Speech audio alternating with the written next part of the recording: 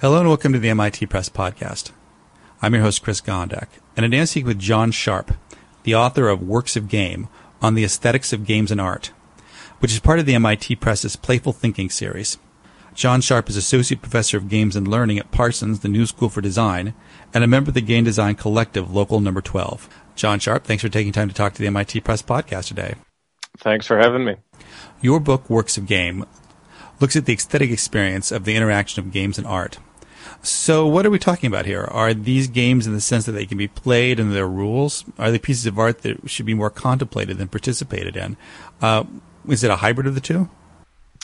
Sort of all of that, actually. I guess it's probably best to start with why I wrote the book in the first place. So my background is I'm trained as an art historian. I wrote a dissertation on a 15th century painter named Carlo Crivelli that pretty much nobody's ever heard of. But the whole time I was studying art history, I was always a practicing designer of some sort. And I guess around 2005, both my scholarly interests and my design practice shifted toward games. And one of the things I noticed, particularly, I guess, starting around 2008 or so, was the idea of games as art was something that was talked about in some of the circles around the making of games and the criticism of games. But one of the things I noticed was there's very fuzzy definitions of what exactly people meant by art. And what I came to realize was often it was more meant well-made games, or maybe something to do with the cultural status of games. So I just started looking into the history of the relationship of games as art. And realized there was a lot of confusion, I guess for lack of a better word, on the part of a lot of game communities about what exactly it meant to create art with a capital A in contemporary times. And on the flip side, there was a lot of misunderstanding of kind of the purpose of games within the art community, or what, I guess maybe better stated, the potential of games as an art form. So I set about working on this book. And what I came to realize is really most of the time when a lot of contemporary artists are thinking about games, they're more using them in two ways.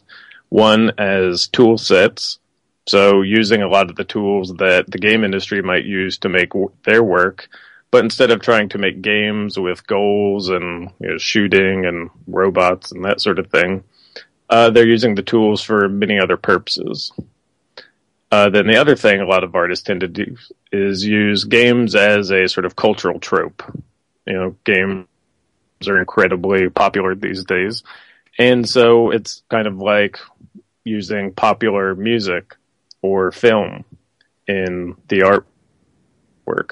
So that's kind of in broad strokes what a lot of artists tend to do. And I guess a good example in the book is Julian Oliver, who is an artist that does lots of work and tends to center around technology. And one of his projects involved using a game engine, Quake 3, to basically create still images and videos. So in that case, he's using the tool sets of games, but he's doing it in a very traditional way. He's trying to use them to make still imagery or video sequences. The gameness wasn't important at all to him. So in this section of game art, where you talk about artists like Julian Oliver, are the people more interested in using the tools and images of games to provide a more direct aesthetic experience rather than commenting on the nature of games or the gaming community?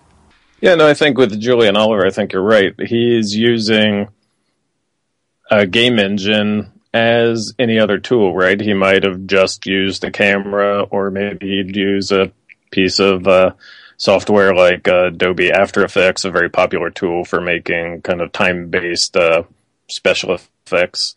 But he chose a game engine because that was a technology he wanted to explore and play with. And, most of the people, I imagine, if they're looking at the images in that series by Julian, probably don't necessarily know they were made from a game engine. And that okay. So yeah, he's not commenting on the game industry. He's not commenting upon the status of games and culture.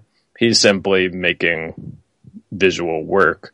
Now, on the other hand, I also talk about Jody, which is a pair of artists that, in some ways, similar to Julian Oliver, they use game engine technologies, but they very much are commenting on the role of technology, on the sort of status of screen-based culture.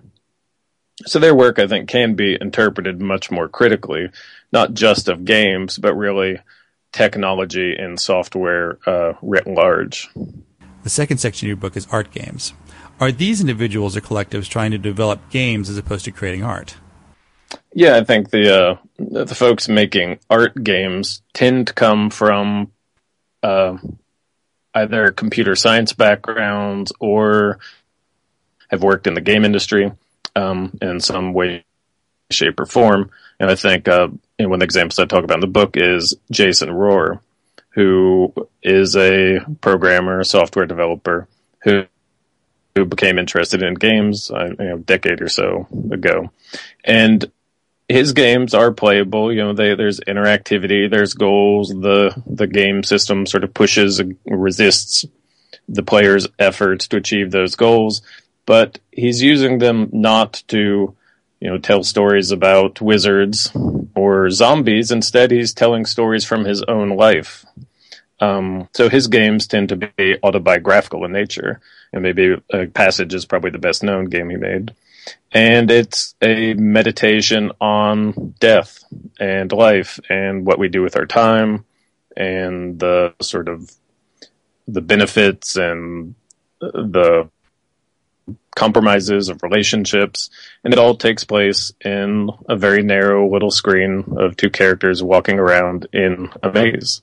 So it's a very unexpected game for people who are looking for a traditional play experience. Like a sports simulation game or some sort of first-person shooter. So yeah, these artists are steeped in the medium of games, the craft of games, but they're trying to use games in a different way that's not just about entertainment. I was curious about how these pieces are being distributed to their audiences. Are the art pieces seen primarily in galleries and museums, and the games through more traditional gaming retailers? How does that work?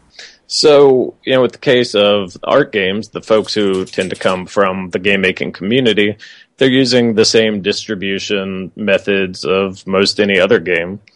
Like in the case of Jonathan Blow's Braid, initially it was available through Microsoft's Xbox Live platform. Now I believe you could get it through Steam, which is another online distribution method. It's available in many, many different forms. Games like Jason Rohr's Passage, that's available for free online. You just can go to his website and download it. Now, the game art folks like Cory Arcangel, Jody, Julian Oliver, those are also distributed through the kind of traditional platforms you might expect, through galleries, through dealers. You might encounter them, museum exhibitions. So they really do tend to stay kind of inside their own communities. The third group you talk about are artist games. Could you talk about this group, particularly in connection to the group known as Blast Theory? Sure. So, the third category I talk about in the book are artist games, which for me are the artists who understand the conventions and the values and the aesthetics of both the contemporary art world and that of the games community. So they're making things that I think many people inside the game community would recognize to be games, but that those inside the contemporary art community would also recognize as something from their community. So, a good example is Blast Theory.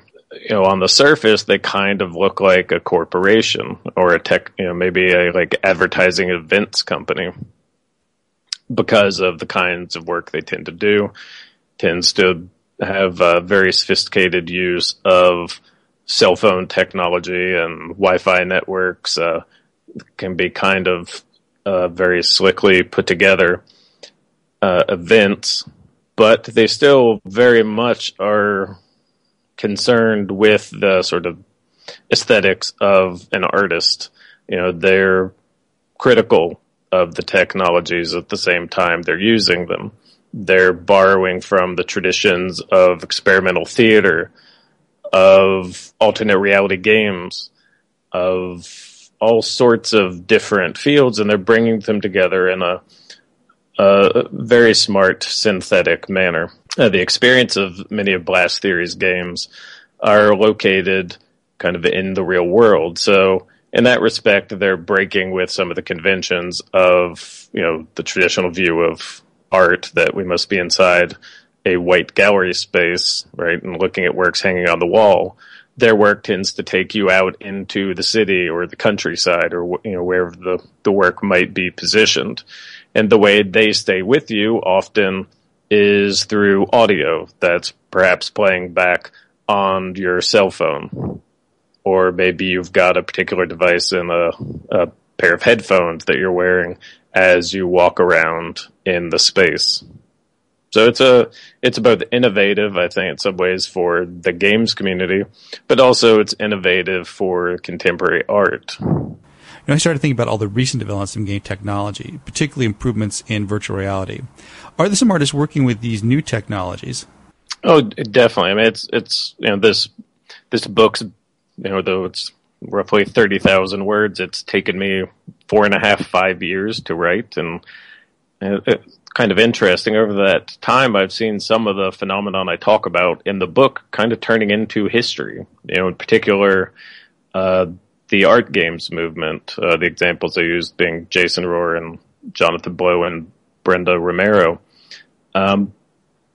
There's not as much of an emphasis on that sort of approach to games as art in a sort of 19th century sense as being about the human condition. So, I've seen a lot of things change. For me, one of the more exciting things I've noticed is the rise of virtual reality and things like the Oculus Rift. At first they were being used in not that exciting ways. It's, basically taking the tropes of a first-person shooter, and instead of looking at screen, now you're wearing this headset, right? But increasingly, we're seeing artists and game makers coming from different places picking up these technologies and starting to develop all sorts of new kinds of experiences around them. And I think as the barrier to entry lowers for the complexity of creating with and for these new technologies continues, we're going to see more and more artists embracing things like virtual reality or using game engines to make interactive experiences that aren't what we might expect. In the book, I open with the example of Bill Viola and Tracy Fullerton, their team at USC's The Night Journey, which was, Bill Viola is an incredibly well-known video artist, right? And he became interested in exploring games as a medium to investigate some of his concerns around spirituality and that sort of thing. And it's a game that it's exhibit around the world.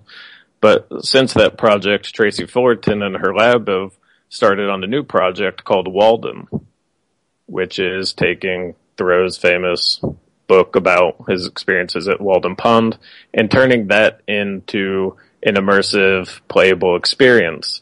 That is a game in the sense of having goals and interactivity and that sort of thing. But it's taking games in a direction that I don't think anyone would have imagined possible 10 years ago. And seeing projects like that happening is incredibly exciting for me. John Sharp, the author of Works of Game on the Aesthetics of Games and Art, part of MIT Press's Playful Thinking series. Thanks for being on the MIT Press podcast today. Thanks for having me. For more information about this and other titles, please visit our website at mitpress.mit.edu. Don't forget, you can find the MIT Press on Facebook, www.facebook.com/MIT-Press. And you can also follow us on Twitter, where we are at MIT Press. Thanks for listening to this episode of the MIT Press podcast. Copyright 2015, the MIT Press. All rights reserved.